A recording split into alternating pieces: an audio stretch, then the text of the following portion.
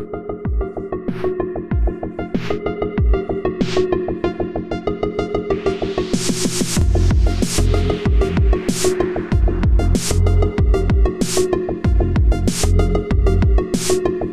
everybody, welcome to the Exit Podcast. This is Dr. Bennett. I'm joined here by Kevin Owens. Kevin Owens is an Exit member. He's a software engineer by day. By night, he is the owner of gmdice.com, where he sells tabletop gaming supplies, dice, figurines, and scented candles, actually. More on that in a minute. He's been extremely successful on Etsy and Shopify, and I wanted to bring him in to talk about how he made all that happen. So welcome to the show, Kevin Owens. Thank you, Dr. Bennett. It's good to be here. So you actually bought this business, domain and all. You didn't start from the ground floor. And how much did you pay for it? It cost me $12,500. Okay. And then what kind of revenue are you bringing in now on a monthly basis? On a monthly basis, I'd say it's at least $10,000 a month. Sometimes closer to 20, depends on the month. It tends to be seasonal, so I get more around the Christmas time when people are buying gifts for their friends. Okay. And so obviously you're running this business way more effectively than it was being run before, but it sounds like even at the time with the way that it was being run, it was maybe undervalued. So how did you go about looking for a business to start, and how did you find this sort of gem? Sure. Well, it started when I had been doing some website programming jobs on the side just for some extra money, and I finished a job and had some money I wanted to invest in something that made money on the internet. I already had one website, which I actually made as an English project in school. It was a website about dragons where I was making money from ad revenue. And so I was looking for something like that. I didn't think I wanted e-commerce at first. I was just trying to get something. And so I was looking at a website brokerage website. This one happened to be flippa.com, which is an Australian run marketplace. And I was just looking for any kind of website that would fit into what I was already doing. And I noticed while I was there were a lot of ones that were doing e-commerce, and I thought that'd be kind of fun to get into since I have some experience with e-commerce from my day job in my career there. So I actually was just looking at anything, and I wasn't being very picky. And so I was bidding on things like a hammock site that sells hammocks, or one that sold beer pong tables, and I don't even drink beer. But I was just trying to get into something. And I saw this listing for GM Dice. It was just 2 years old. It was started by a guy in Arizona. And since I have enjoyed playing Dungeons and Dragons over the years when I was a teenager or even a young adult, this was right up my alley. And so I made sure I bid everything I could to get it. And I was able to. It was, as I said, $12,500. And that same year, I was able to make all that money back and more. It sounds like they just kind of didn't know what they had. Or, I mean, were they already making that kind of revenue, or were you just, so let me ask you this. Were you actually buying like the business per se, or were you just buying sort of their domain and their website? I was buying the whole business. And at that time, the other kind of websites I was looking at that were in the e-commerce space were also being sold for about the same multiple, which was about 1 year of revenue. And so this was pretty typical. This one seemed like a real gem to me since it was a niche I was passionate about, but the numbers were similar for other businesses as well. So when I bought this from the guy, he actually, he called me a couple of times. We had a few hours of conversation over the phone where he coached me on how to order from the suppliers, how to run the business, how to ship things. And he actually mailed me his existing inventory just through the mail. And so I got like 20 or 30 boxes of the dice that he had, which hadn't got lost in the mail. And for the first few weeks, I was just running the business out of those boxes where someone would place an order and I'd have to go dig through those priority mailboxes to try to find the inventory to sell. Wow. So the whole business came with, so when you were doing the coaching, how did you know what questions to ask, or do you feel like you missed anything big that sort of bit you afterwards? Well, the main thing I wanted to know was, how do you buy this stuff wholesale? Because I had never bought anything wholesale before, and he was able to give me that information. And for the other things I didn't know, he was able to fill me in because he knew how to run it, and so he knew exactly what I needed to know. So would you recommend buying into a business like this with a good domain, with sort of an existing book of customers? Or do you think you could have done this kind of on your own, knowing what you know now? It depends on how much capital you have. Obviously, it's cheaper to start it yourself, but when you're buying something that's existing, then you know it has a proven track record. It's already going. For me, I've tried to do some other startups on my own, which I've made some sales, but not as successful as this one. I think mostly because I've been putting so much of my heart into this business, and the other one's not as much. But if I were to start over again, I could do it again from scratch, and I probably would, just because I have so much experience in it now. But I think it was a very good experience for a first-time business owner to buy an existing one. Yeah. And you clearly identified this underserved market. 'Cause, there's a million dice sellers on eBay, Etsy. Tell us a little bit about your business specifically and sort of what sets it apart. Sure. It is very competitive. There are lots of people doing the same thing, and dice are great because they're cheap and they're lightweight, so it doesn't cost a lot to ship them. But the problem is that since it's such a good product, so many people are doing it. It's hard to make money because Amazon's competing against you. You can buy polyhedral dice in Walmart and all these other little startups doing it. So for a long time, I wasn't really that special. I was just a Me Too kind of business where I was doing the same as other people, and I wasn't being that successful, right? I made what for several years I was making less than $20,000 a year in profit from it. But a couple of years ago, I decided to get a lot more serious about it. And so I was trying to think of anything I could do to differentiate myself and create something that you couldn't get from these other companies, because they all have advantages I don't. And what could I do that would play to my strength that would be unique?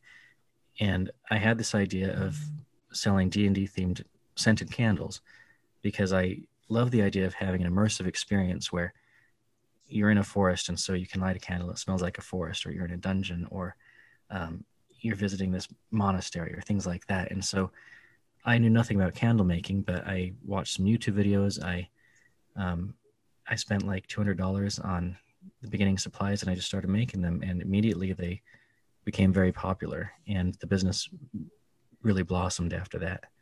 Yeah, I mean, it's interesting because like there are a million dice sellers. There's also a million scented candle makers, but you found this really interesting nexus of like it's for a purpose. It's not just like a smell good candle. It's like it's part of this experience that you're selling, which is so cool. And like, do you feel like that was just sort of a bolt from the blue serendipity that you found that idea, or did you have like a process where you sort of tried to brainstorm?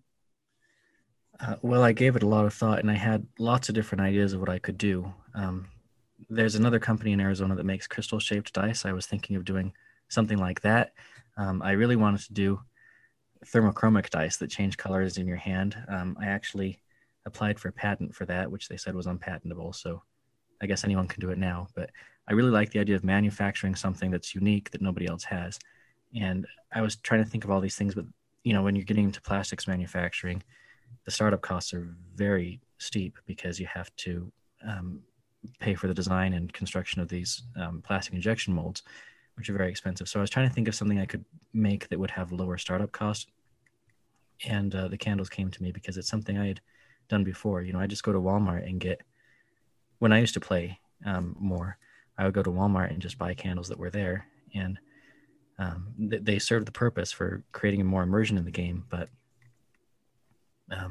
making my own, I was able to really brand them and play to some of my strengths, which, among other things, are graphic design. I was able to design candles that I think are really nice looking, and I think my customers agree.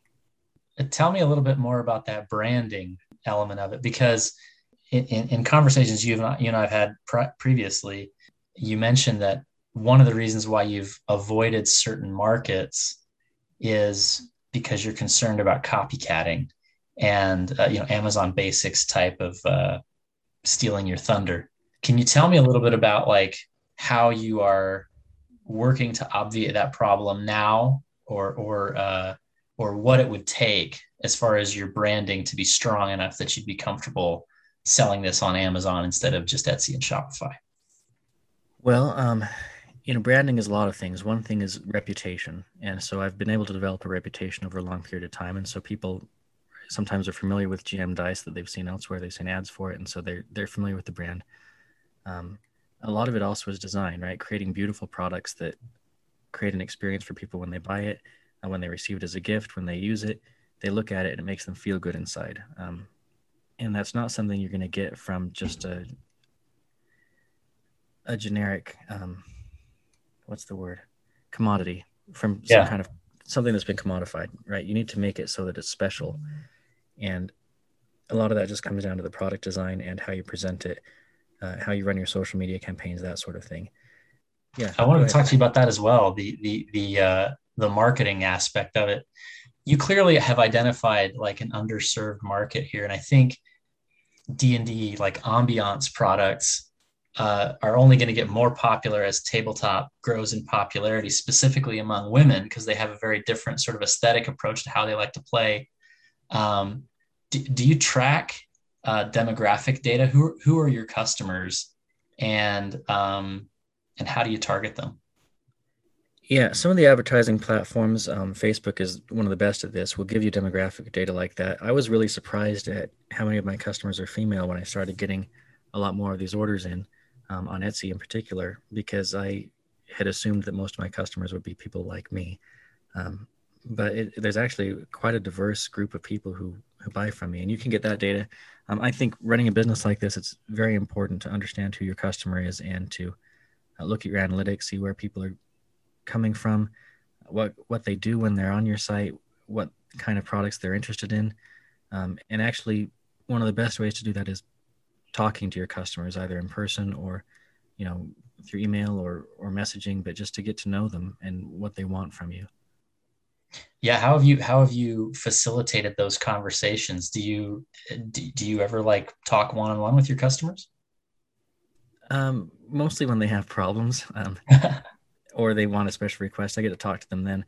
I have actually had people contact me sometimes saying, "Hey, I wonder, I'm looking for some dice that are like this. Do you have those, or can you make them?" People would say the same thing. I'm looking for a candle that smells like this thing or that thing, and so sometimes they'll come to me and tell me what they want, which is great. Most customers are not that forthright, and so you just kind of have to guess. You create some things and then see how they respond to them. Yeah. So one of those like feedback is a gift type things. Have you, in response to that kind of feedback or in response to what you've seen in terms of traffic, are there big changes you've made in your offering that have benefited your sales? I wouldn't say there's been a whole lot that's revolutionary that way. Mostly it's just kind of incremental. Over time, you have to manage your catalog. And so I'll get rid of products that aren't performing well. I will update them if I think they have some potential, and I'll create new ones that I think would sell. What you think is going to work isn't always what works, right? I've had some Sure. products I thought would be a great idea that people just didn't care about, and other ones that I didn't care that much about, but people were excited about. And so Can you give I me an think a lot of it, example? yeah. For example, I sell a lot of regular polyhedral dice, right? And they come in all kinds of colors and stuff. And I think some of them are cool, but I have some that I have created a brand for. I created a name, and I thought these are really going to take off. People are going to love these, and then they get no love at all.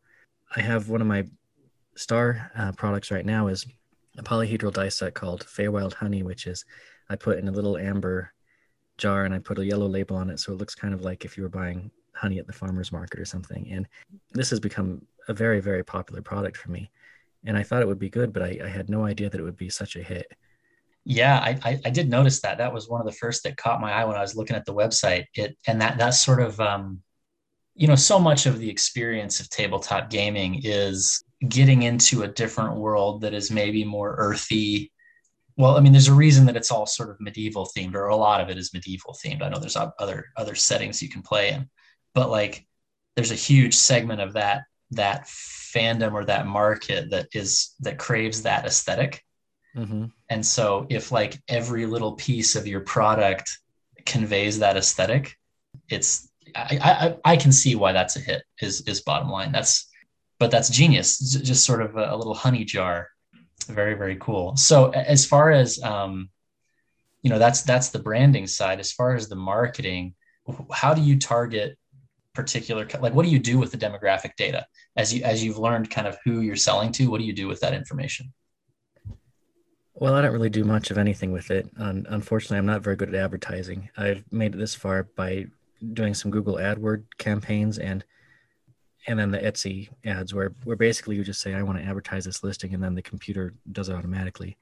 Um, and this is a So you're just weakness of mine. blasting, basically. Yeah, yeah. And I know there are some businesses that are much better at this and they're very successful. A lot of companies, when they first start out, they immediately start being really successful because they're spending $60,000 a month on Facebook ads that are targeted, right?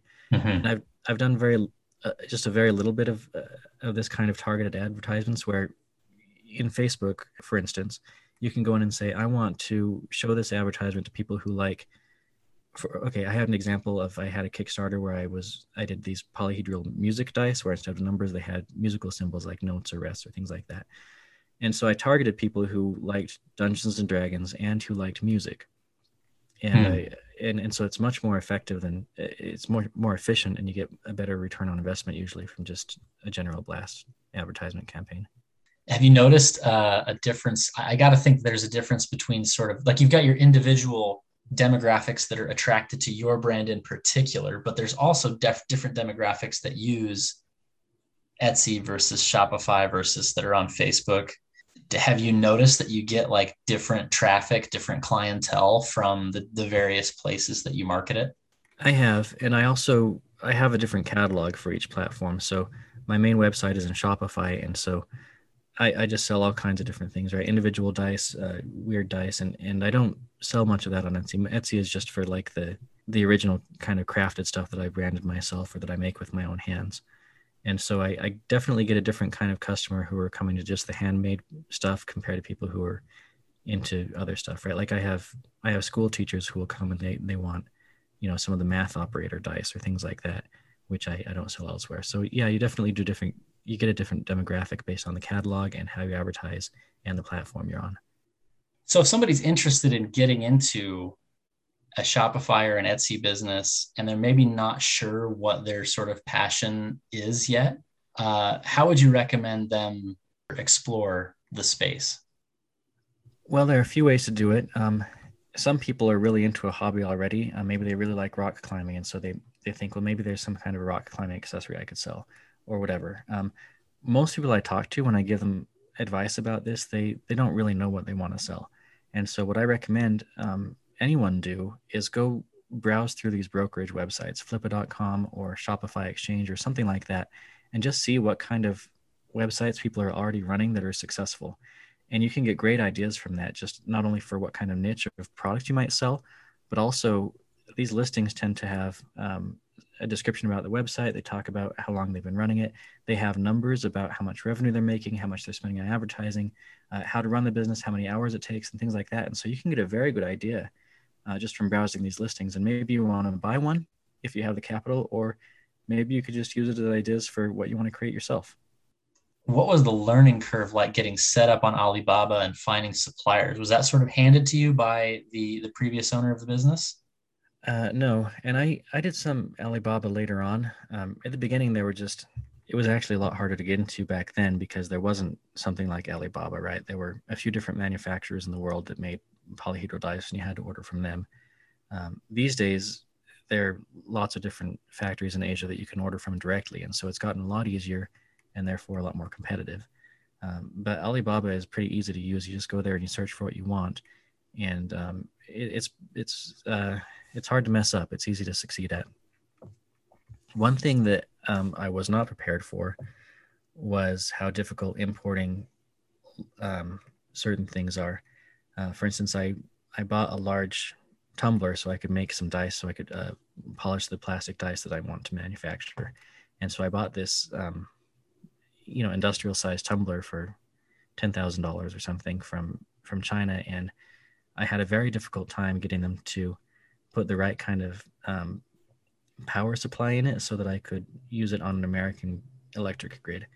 And then after that, I had to pay all of these different, I call them bribes, to different agencies to get it along here. I had to pay tariffs. I had to pay, the port to accept it. I had to pay the port to release it. It was just significantly more difficult than clicking buy now on Amazon. But if you're not buying something that's big like that, if you're just buying like a lot of 100 or 200 ceramic pots or something, it's actually really easy. And I wonder if that's protectionism. I wonder if the Chinese are sort of like, no, don't buy machinery. Just buy end products from us. Well, it's not the Chinese government that's putting that protection. It's the American government. Really? Unfortunately, well, yeah, I mean the tariffs that are put on China were our tariffs. They're not Chinese. Hmm. They would love to sell us everything they can. Now that's interesting. Is there one Chinese company that supplies all the dice and you're sort of at their mercy, or are there lots of options?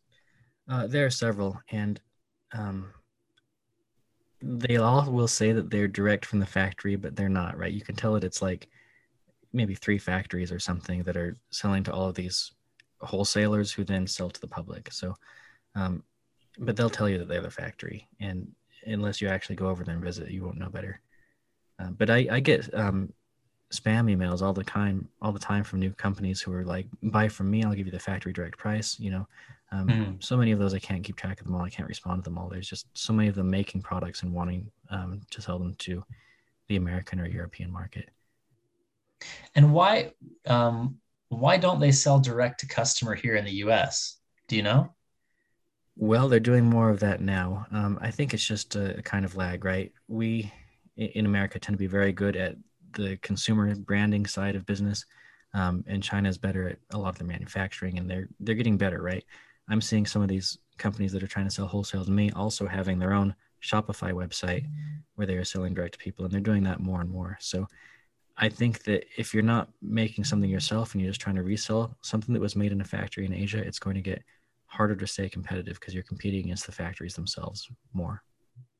Yeah. I mean, maybe you've got better sort of English translation skills, but if it's a big enough factory, they're going to find somebody who can do that little piece for them. Yeah, no, that makes sense. So if there's lots of different suppliers, I would imagine that the costs are pretty stable. Have they fluctuated a lot since you started? Yeah, they used to be a lot more expensive. With more competition, they've got cheaper.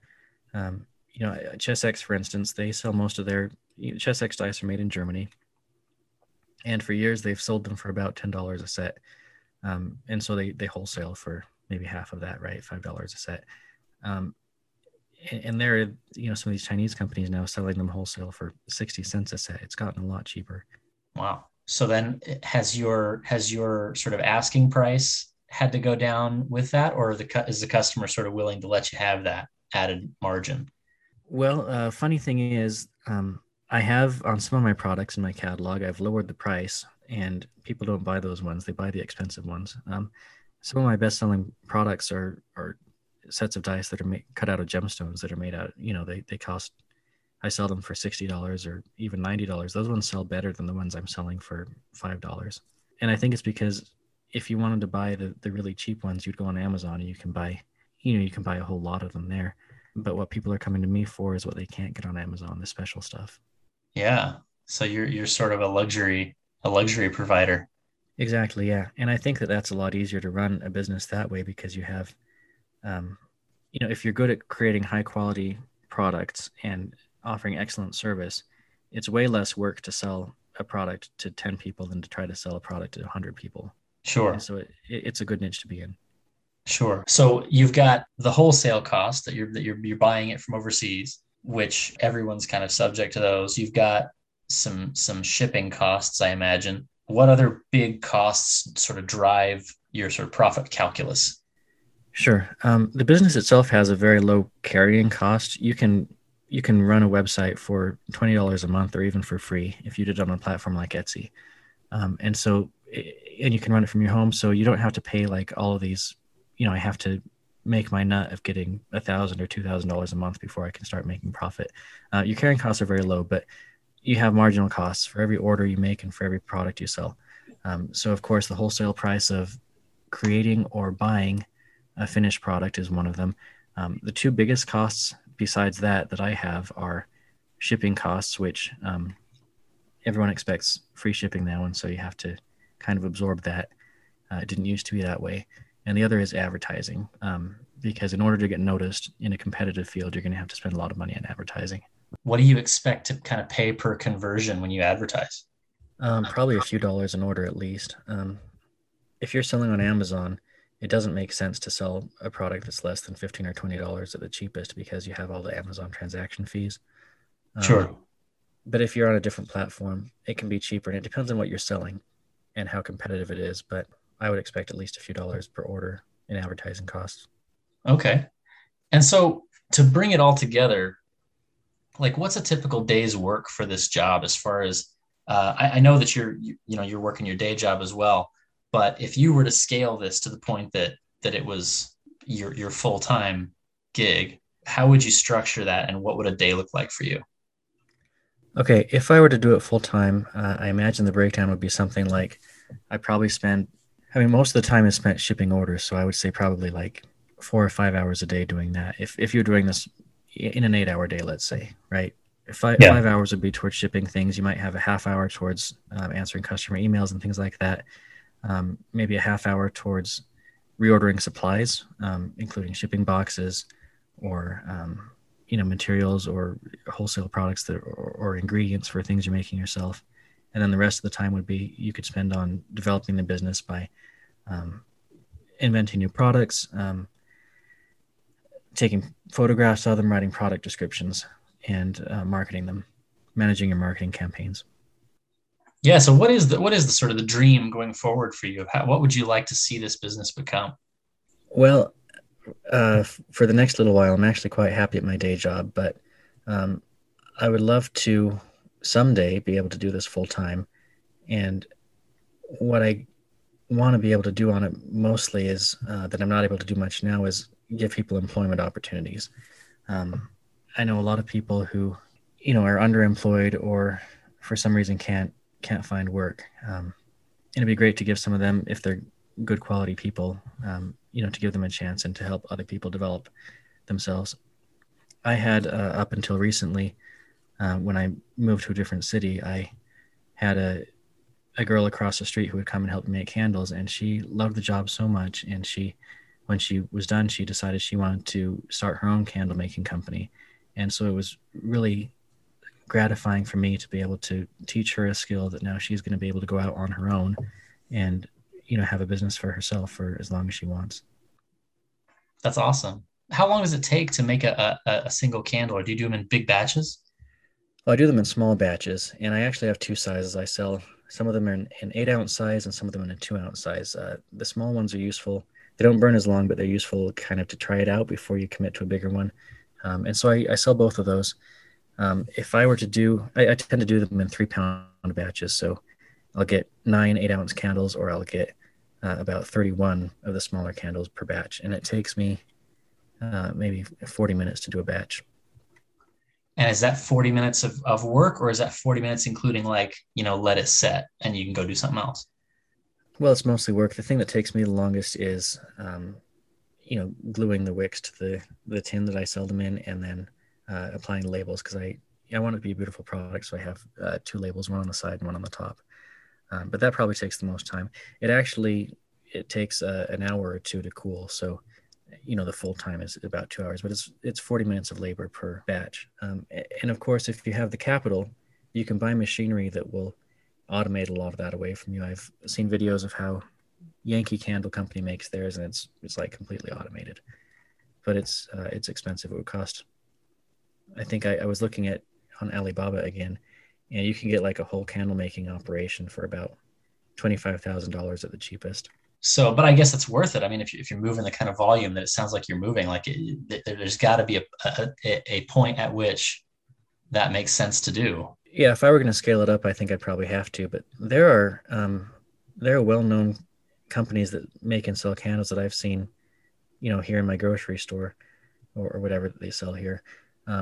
Big companies where they have 20 or 30 employees and they're still pouring them by hand. So you don't need to automate with machines. If you want to give it the human touch, you still can, as long as you want. Potentially, right now you're enjoying your day job, but potentially the next step would be you're hiring people, you're maybe automating some things. Oh, it looks like you already sell some figurines. Are you looking to move into figurines, or are you looking to just expand sort of the candle business? I'm not looking into figurines. I think I actually am going to drop that line because nobody's buying them. Really? Yeah, I really like selling figurines, and Reaper Miniatures makes them. They're my favorite brand. They make the metal ones in Texas. They've outsourced the plastic making to Asia because it's cheaper there. But they've gotten better at selling direct to consumers lately, and so I'm just not getting as much interest in those as I did 5 or 10 years ago. So I think I'm probably going to sell out of my existing stock and then not restock those. So for me, for the business, I think what I want to do is, of course, keep going and just kind of incrementally expand the candles and dice I'm already selling. What I really want to do is get into manufacturing my own dice. There's nobody in America right now that's mass producing polyhedral dice. There's a company called Game Science that has done some, but they're they're kind of hit and miss in terms of whether they're able to produce it at a high volume. And so I'd like to do that. I've actually, designed some of my own that I'd like to do, but for me, I've gotten some quotes, and it's going to cost me about $100,000 just to have the molds made to manufacture Wow. them here. But I would like to eventually do that because I love the idea of making things in America and giving them kind of a human touch of a product that's made by people who play the game and who know the customer and who care about it and who are going to create something beautiful. And I'd like to be part of that. I love the idea of making the world a more beautiful place. Yeah, absolutely. And so do you think that you would still be price competitive from a materials perspective? Like obviously you could be price competitive given like the strength of your branding and all that stuff, but like just from a like cost to create the dice, would you be way out of family with what it costs to get it from China, or would you be kind of in the same range? It's going to be a lot more expensive to do it here. Hmm. There are a few factories in China that do it. There's one in England and one in Germany, and I feel like and one in Poland. If Germany and Poland and England can do it there, it's viable in America as well. But it's not going to have as big of a profit margin as just reselling something that was made in Asia. But by making it yourself here, by making it myself here, I should say, I think I'll be able to get some competitive advantage from people who want to buy an American-made product or who want to buy the unique designs that I've created. Yeah. Do you think that there's a difference also in, I don't even know if you've looked at this, but like I've noticed sometimes that I have particular dice that tend to land one way or the other. And I'm not sure that like they're not Vegas dice. They're not like precisely weighted and calibrated. Have you looked into that at all? Are there people who care a lot about that who might be more interested in a higher quality die? Yeah, and actually, that's the niche that Game Science, the only American company mass producing, I mean, sometimes mass producing polyhedral dice. That's their niches because what tends to give them the uneven weight is that you put them in a tumbler, um, in order to deburr them and to. Okay, so here's the process for manufacturing dice. I'll start there. What you do is you plastic injection mold them, and so you get spews and you get gates, and so you get. I don't know if you've ever had like plastic pieces from a board game, but they have like a little plastic nub on them, Sure. um, and so you have to deburr them to get rid of that nub, and then after that, you usually will like completely coat them in paint, and then you tumble them again to get the paint off everywhere except where the numbers are indented, and so you're going through this tumbling process twice, which is just you're grinding them against different tumbling material in order to round off the edges, and it doesn't round them evenly, and so you end up with dice that are not completely fair. And so what Game Science does is they don't paint their dice and they don't deburr them. They just plastic injection them, and then they sell them to customers. And so that's worked pretty well for them, because they still have a sharp edge, and it's the customer's expected to sand off the little nub, and then they're completely fair dice. Unfortunately for them, some of the Chinese factories have lately got into sharp edged dice, and so there are other places you can get them now, which I think is probably going to be hurting their market. Hmm. So when you buy your setup, your full manufacturing of the dice, are you planning to do the whole paint and the deburring and all that stuff, or are you going to do the sharp edge dice? I'm going to do the painting and the deburring. I feel like I don't care so much about the sharp edges. I care more about creating a good quality product that looks nice and that Yeah, rolls well enough. You have to make compromises in any kind of manufacturing. I think that's one I'd be willing to make. sure. And it looks, it's got that kind of creamy feel because of the paint and it's smooth and yeah, Exactly. no, Yeah, that and makes sense. And I've been, I sell game science dice on my website, and I sell other brands as well. And the game science just doesn't sell as well. It's a particular niche for people who really want sharp edged fair dice, but most people don't care about that much. Yeah, and I would almost think that particularly folks that are, if you're buying like a pirate themed candle for your Dungeons and Dragons game, Hmm. you're sort of signaling like this is about narrative, this is about story, this is an artistic expression, rather than like an old school wargaming type who's like, I want to do the calculus on the arc of all the cannons, and I want to like it.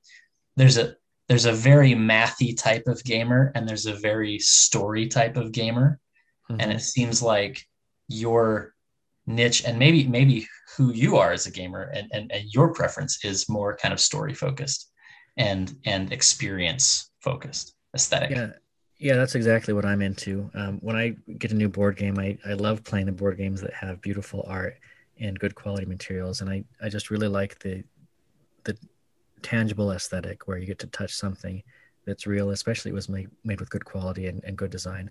That's the kind of gamer I am. Um, and I think that the math type gamer, more and more, they're going towards electronic tools now where you can have the computer do a lot of that math for you. Yeah, And if that's what you're into. And so, in the 70s, people would have been using paper and pencil and tables and, polyhedral dice to do that. But now that sort of person typically uses electronic tools. makes sense. And that goes back to, what you've said, which is you have to find a market that you're already passionate about, that you already believe, because then you'll get to know all the ins and outs, and you won't leave anything sort of on the table because you sort of already thinking about it obsessively. Exactly. Yeah, your niche needs to come from what you care about and also what you're good at, right? One of my skills, as I mentioned, is graphic design, which I tend to be better at than a lot of these other sellers, and so that's my products tend to have they're a nicer design, right? But other people who have different talents that are better than mine are better at those other things, and so there's an ecosystem where everyone gets a niche based on their interest and their aptitude. Absolutely. Is there anything else that you think people should know about this business and what you've learned? Yeah, lots of people have ideas for they want to own a business, they want to do something like that, but almost none of them actually go through with it. And so you've got to be willing to actually try it and budget aside some money, even if it's like $500, $1,000 to start something and see where it goes. And you learn so much just from the act of actually doing it instead of just sitting in analysis paralysis, thinking about it, researching it. You got to actually do it because the best education you can get is through trial and error and through experience. Absolutely, man. So much of what I've learned from talking to you and other entrepreneurs in the group is just how people are stopped at the most simple level of this. They're stopped at almost not even wanting to explore the idea, like or worrying that it'll be too hard or too complicated or they won't know enough. And it's like, you know, none of you guys that I've talked to are like reinventing the wheel or none of you have like a Google or a Microsoft or an Amazon type idea. It's something that's simple. And I don't mean to dismiss like because the genius of this candle idea, no joke, it blows me away. Like it's such a cool nexus of both your interests and sort of the market. But it's also like you didn't need like a PhD in chemistry to come up with it, right? Right. And in fact, it's actually quite easy to maintain. You know, the big hump is just getting it started. And for most people, I think what holds them back is fear. And maybe some of us just have more natural confidence or something. But a lot of people are afraid of losing something. And so just set aside what you're willing to lose. Budget something, and say, even if I make no money on this or whatever, I'm willing to lose this much, and then try it. And you'll find that actually it's probably going to be successful. Yeah, there's another guy in the group who's a financial coach, and kind of his purpose in running his business is to help people identify the assets that they would need to start a business and help them to kind of set that aside and get it running. And he's going to be talking to us on our group call tomorrow on Tuesday night. And so we're all going to learn a lot from him. And, those are the kinds of conversations that we're having here at Exit. And it's just the level of creative ferment with these guys is just unreal. And a lot of it, like you're saying, is just because they shot their shot, they tried something, and it turns out there's a lot of, I think, Dunning-Kruger effect, where there's a lot of smart people that don't think they're smart enough. Mm-hmm. And it's like, no, you're smart enough. You can do it. You can do it. Yeah, well, and depending on what kind of business you're going into, it doesn't need to have that much startup costs, right? If you're starting a restaurant, which I think is a bad idea, it's going to cost you tens of thousands of dollars at least to get it started, because you have to buy a building, you have to buy equipment, you have to do all this stuff, right? But if you're starting an e-commerce site on the internet, you can literally get it started for like $5. It has a very low cost of entry, and so it's very cheap to try it out. And if it doesn't work out, it's no big deal. It's $5, right? Just try it. Yeah, a lot of our guys that are not in the entrepreneurial space already have told me that they've had sort of big dreams like that, and they're like, it's kind of out of reach. And so what I always try to identify with them is like, is there a way for us to scale that back to like a minimum viable product? So there was one guy who said, I've always thought it would be interesting to be a mechanic and own my own shop. And we were talking about it like, well, the overhead on a mechanic shop is pretty high. There's all kinds of specialized equipment that you need to fix cars. But if you want to like scratch that itch and try to make a little money, you can go on Craigslist and find a riding lawnmower that's on sale or that's even free because it's broken. Like there's something wrong with it. And you go pick it up in a trailer, you take it home, fix it, and flip it for, $500, $700, $1,000 in some cases. And, test that out and see like if you fall in love with that experience of fixing something and creating value that way, it's like super low overhead. You don't have to stake, your life savings or take out a 401k loan to make it happen. Exactly. And if you take the money you make from that job and then invest it in buying more parts, and so on and so on, right? You can let the magic of compound interest very quickly, make you quite a lot of money from almost nothing. Yeah, fundamentally it's about people are stopped by the fact that they can't see how to sort of scale that peak. And it's like, well, we got to find a way to scale that peak just one step at a time. You got to find the way up. Yeah, but just try it, get started, do the first step. And then you don't need to know 10 steps ahead of you. Just do the one right ahead. 100%.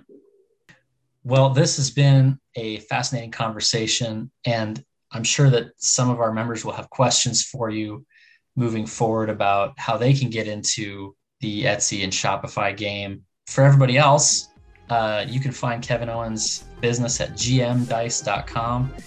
These products are really beautiful. They look like they're magic. It's really, really cool.